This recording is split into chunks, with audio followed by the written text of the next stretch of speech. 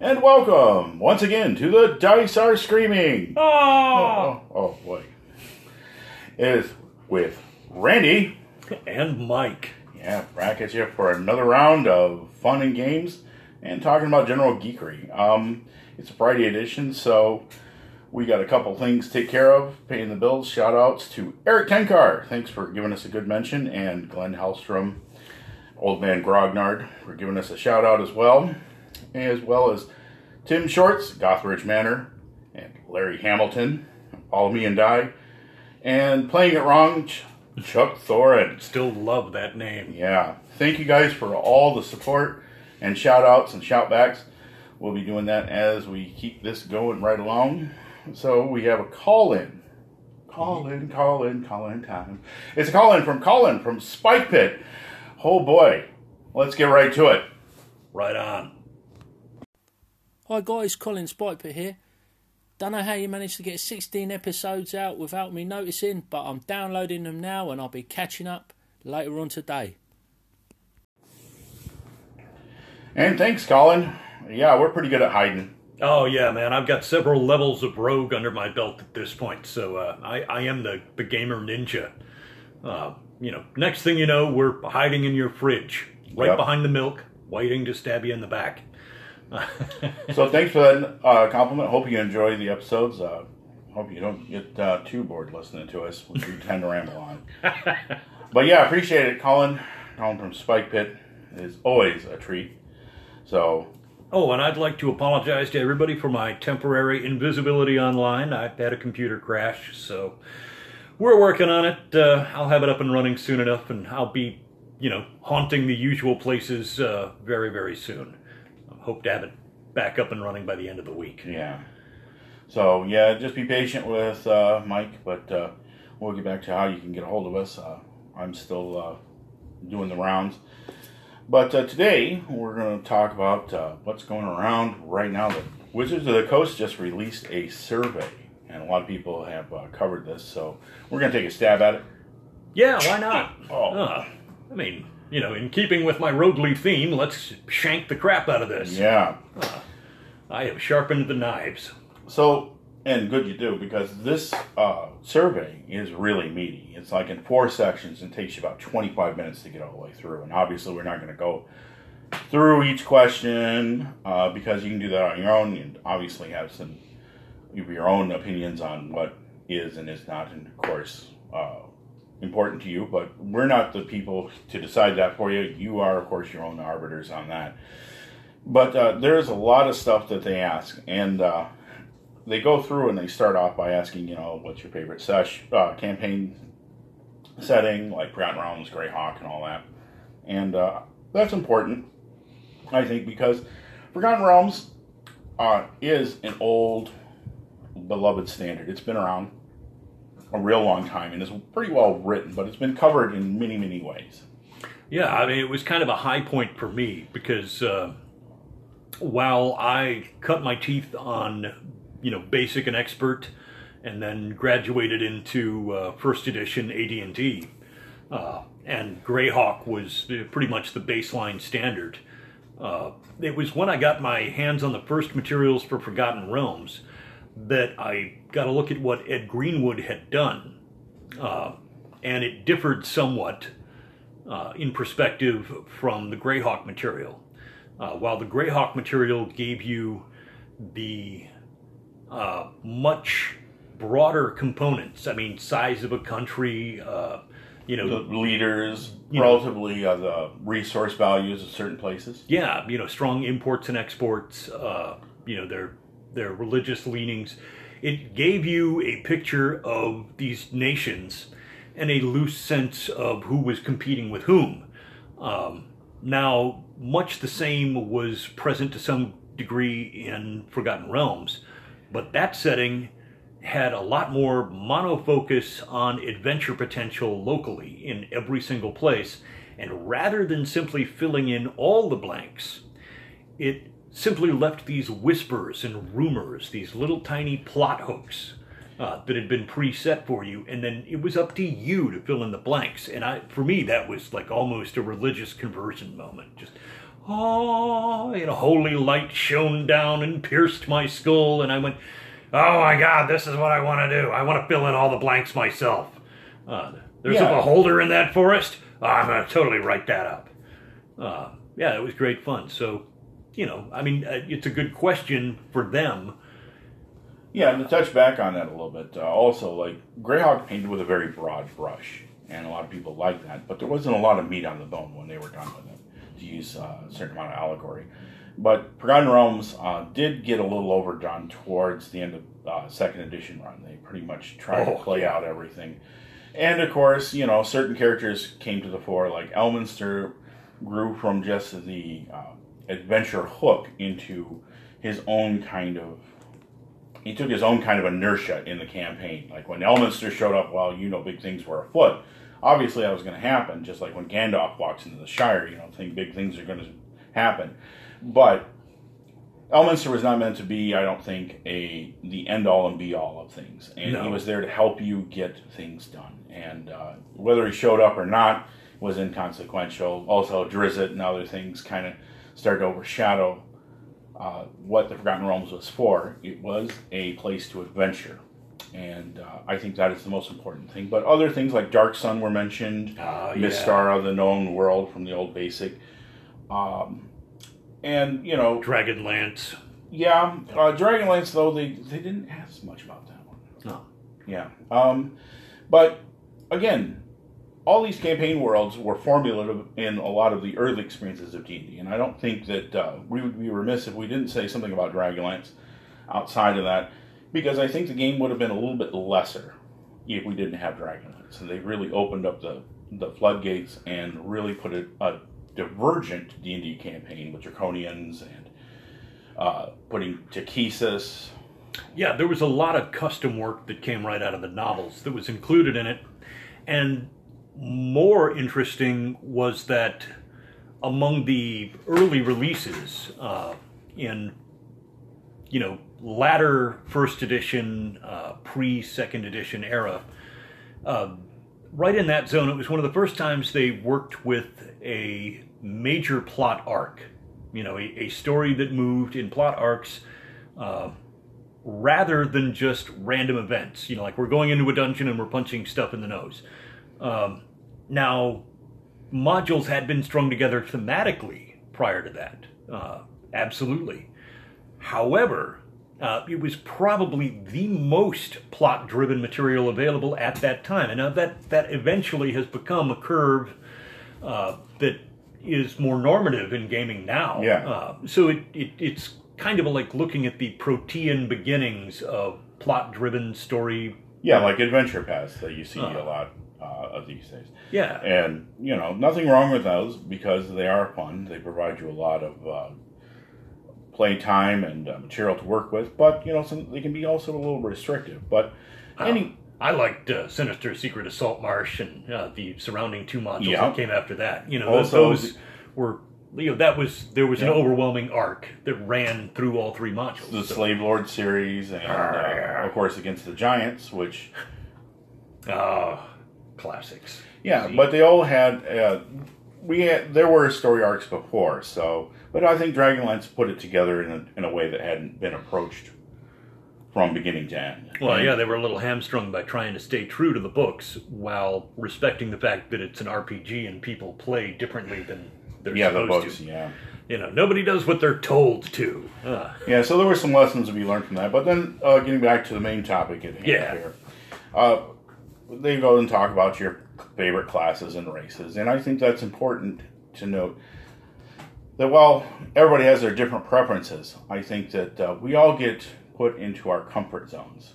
And shouldn't say put, but we place ourselves there. And... I find that they let you choose 3 classes and races, and, whatever that is, it tends to be pretty much uniform to what a lot of people understand as classic fantasy. I mean, they put things like Aroka and Tieflings and Asmiar that are kind of new to the game, and I say new even though they've been around for quite a while. Yeah, I mean, even if it's been around for 15 years, it's still new to us, 35 years in. So, at this point, we're like, well, we've seen a whole lot of new come and go, so it's not really that traumatizing. No. But I think it's important that if you do take the survey, and I implore you to do, because get your voice out there, even if the 5th edition or whatever, D&D isn't your cup of tea, get out there and get your voice heard, because definitely they're casting a net very wide on this one. They're just not aiming just for the old moldy grognards or the youngins. They're going for people who just may be coming for the first time to Dungeons & Dragons as a game. Yeah, and these questions now, borrowing the... Mike rolls out his favorite stock phrase, time to open the kimono. Oh, not again. Come on. Yeah, I know. It seems like every week the kimono is open, Mike. Jesus. Will you just put the thing on and leave it that way? Oh, It needs a tighter belt. A little background. I have a moderate knowledge of marketing, sales, broadcast, psychology of advertising, stuff like that. Not that I ever used it for anything. It really only just filled me with simmering resentment for all things advertising related. And I still look at these things through the lens of a person who is trained to be the guy making them, and then decided not to. And what I see I like here, okay, because it indicates to me, after having looked at the survey, that they managed to get the perfect fusion of somebody who knows their marketing, survey, research, quantitative analysis, and they actually have somebody who knows their gaming, because the thing you run into too often is that you get an outside party to slap this thing together for you, and they know nothing about the niche market you're working with. So you get this really clumsy take that asks all the wrong questions. Now, I would take issue with it if it was asking all the wrong questions. This one is not. This survey is clearly done by somebody who knows a goodly measure about gaming. That team really put it... I'm assuming it was a team. These are not usually done alone in a basement.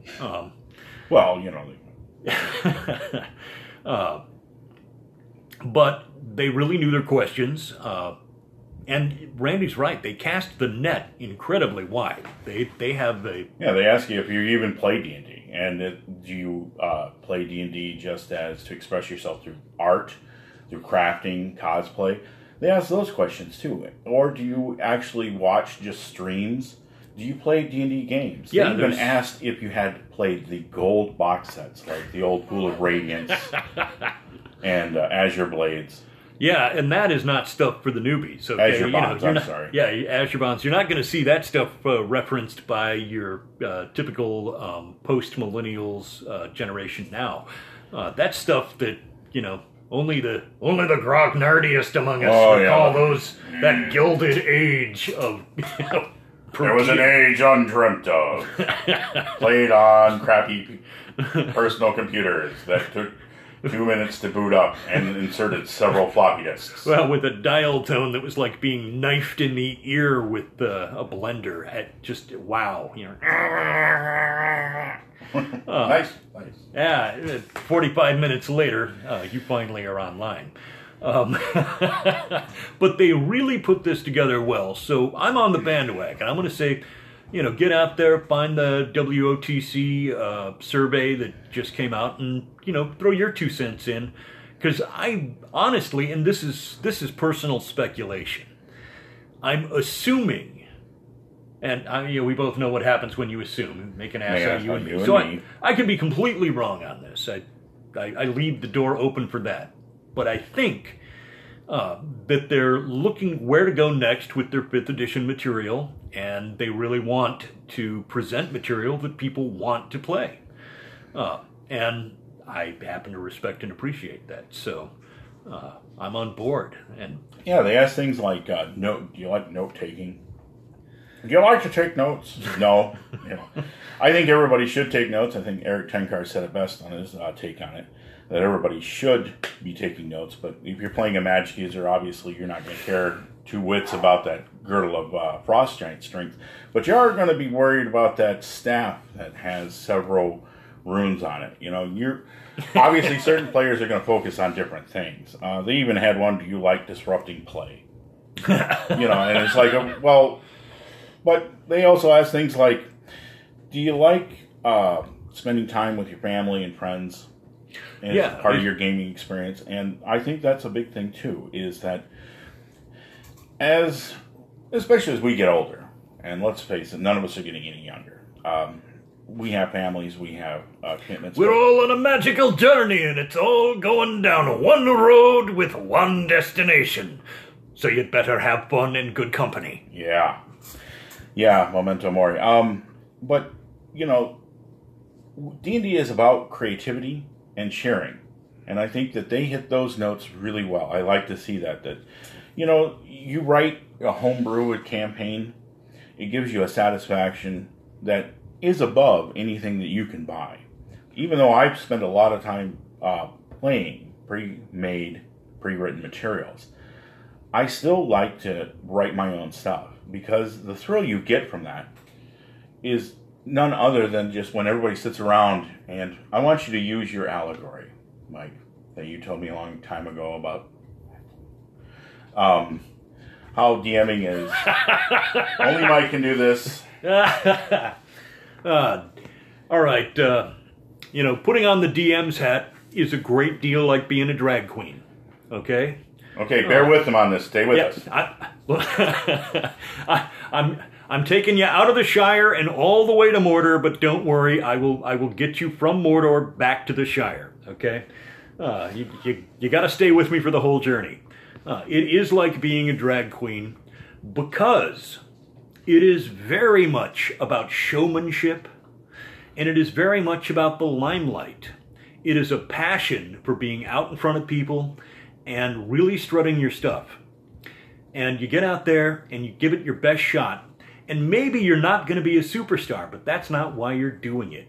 It's nice to hear the applause, to see the smiles, to hear the laughter right there in your own hometown. And it's a thing that gaming brings to life just as much as somebody doing drag at their local bar. It is a hoot and a holler and a good time. Thank you. Yes, and that's Mike Hanna, ladies and gentlemen. His allegory is one that sticks with me, not just because of the shock value of having a drag queen. And you did bring us back to the Shire, so thank you. And we did go to Mordor. But I've got the t-shirt to prove it. Anyway, DMing is not about a payoff. It's not about monetary rewards. There are things that are viable that you get from it. You get some acclaim and some kudos, but you really live for the moment when people walk away and they're like, I really had fun playing in your personal space of adventure fantasy. Yeah. And that's what it's about.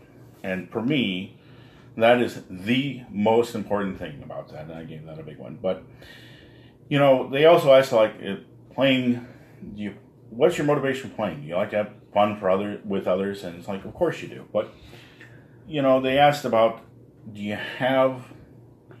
is it more important for you to have more fun for other people? And while you're sitting at a table as a player, you really don't have control over what other people's fun is. That's more of the DM's purview. The DM is kind of responsible. And not everybody's going to have the same level of enjoyment. The fighter rolls a crit, cuts off the orc leader's head in one swipe, and he's like, yeah, that's what I live for. That's the stuff right there. Or the magic user rolls all sixes on his fireball damage and incinerates half the orc tribe. He's like, yeah, that's what I live for. The I dropped the rope on that cavern. And the rest of the party's like, oh boy, now what do we fight? Like, nothing, we pick up the treasure. Let's melt it together. Damn it! Curse you, item saving throws! Yeah, and we're both DMs who have actually done that. That was a dangerous monster in that room, what are you going to do? I fire a fireball in there! That, rather meager protection offered by wood, means that the chest behind the monster is completely annihilated, the potion is shattered, the the magical rod has been burnt to a crisp, and the gold is fused in a big messy lump. Which, hey, you can take the ingot into town and get some resale value on it, though. Yeah, you can, but that's glass half empty, glass half full kind of guys that we are. That's jerk DM mode there. But so they asked some questions. They popped in on the different editions that you have played, which gives you a picture of like how long a person has been gaming or what their core experiences were, and that also helps them grasp what it is that you're looking for in a game. What are you used to? What do you like? Do people enjoy exploration of settings, or do they enjoy high action? Is the thing that really trips their trigger the regular level ups, or the sheer volume of power that their character requires, or open-ended freedom of campaign? I mean, there's a lot of great questions here. Yeah, they really asked the right questions that has been needed to be asked. Honestly, Randy brought up a good point earlier, just before we sat down and hit the record button here. There was, talk of maybe people should use this to examine your own gaming habits. Not just to fill it out and send it to Wizards of the Coast, but make use of it at your game table. Find out, what do people like? What trips their trigger? What's the thing that makes them so happy when they hit the game table that it makes their day? And you're probably going to get 6 different answers from 6 different players. But, it'll give you as a DM a window into, what is it you should be bringing to the table to offer. Right, and that's where we were going with this, is that we wanted to say that this is an exercise to examine not only just yourself, because we come into the gaming sphere, especially us older folks, with our notions and expectations kind of set in stone. It's not because we're inflexible, but it's because we've come to be in these comfortable positions. We've edged out what it is we don't like and what it is we do like. And the things that we do like, we tend to stand on pretty firmly. Yeah, we know what we like. And, at least in my case, it's less about knowing what I dislike than it is about knowing exactly what I love most. I'm personally in the open-ended campaign freedom exploration zone. A modicum of action is required, but I also like things to be shaken up. I like mystery, an occasional horror check. I like that shuffle on the old CD player of gaming, where you don't know what's coming next. And I like that big question mark hanging over me when I'm playing. Like, what's going to happen here? Yeah. And it doesn't have to end in combat, but I'm okay either way. Right. So I'm a little more, flexible than some, I'm sure. But, you're right. The comfort zone sets in. There are just certain core key things we really love and expect. And I appreciate the time is being taken to ask what those are. Yeah, and there's also some people have a question like, why do they put, why is crafting and cosplay on there? And it's like, well, my wife likes to make things from her crocheting and sewing for Dungeons and Dragons type related stuff. She sells dice bags and all that stuff. Yeah, like literally half my table cosplays. I'm a little on in years for that. It's a thing that became popular with an age group about 20 years younger than mine. But they're all hip to that stuff. And that's what the cool kids are doing. Yet, there they are at the game table doing an RPG game too. Yep. These are not separate, disparate elements. These are not, like alien trends that don't exist. They coexist with gaming to some degree. And again, that survey smartly included a lot of other hobbies that people see at conventions and at game events and shows. Oh yeah, and there's a lot of overlap in cosplay between comics, popular culture, video games, and other type of media that all blends together in this kind of melange. Did I say it right? Yeah. I said melange, right? The spice melange. Oh, okay.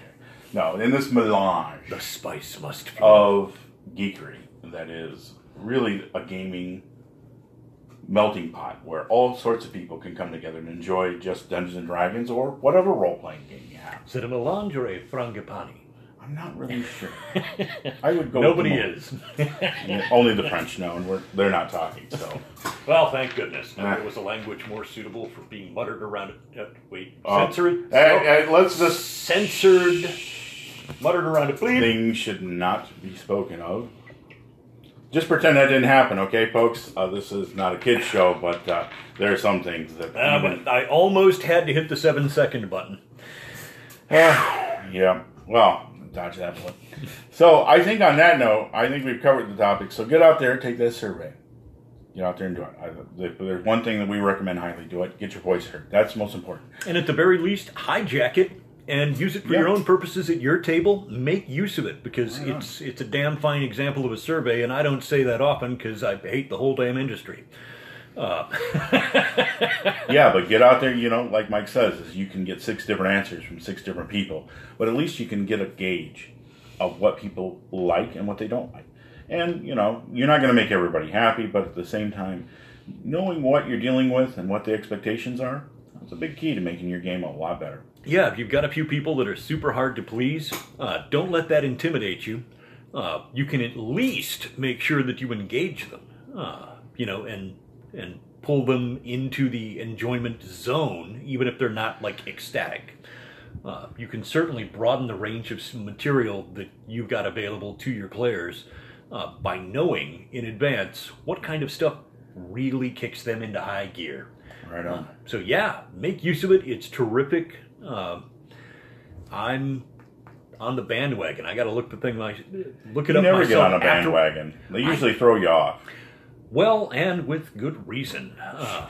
Yeah, remember what I said about, everything I needed to know about life I learned from the monkey house at the zoo. Yeah. I thought you were going a different direction. But all right, we'll leave you with the premise that DMing is like being a drag queen. And you work with that, let us know what you think. And also, it's Friday, so we hope you have some gaming lined up for the weekend. And if you don't, well, hopefully whenever you do the next time, you have a lot of fun. And may the dice always roll in your favor. We're out. See ya.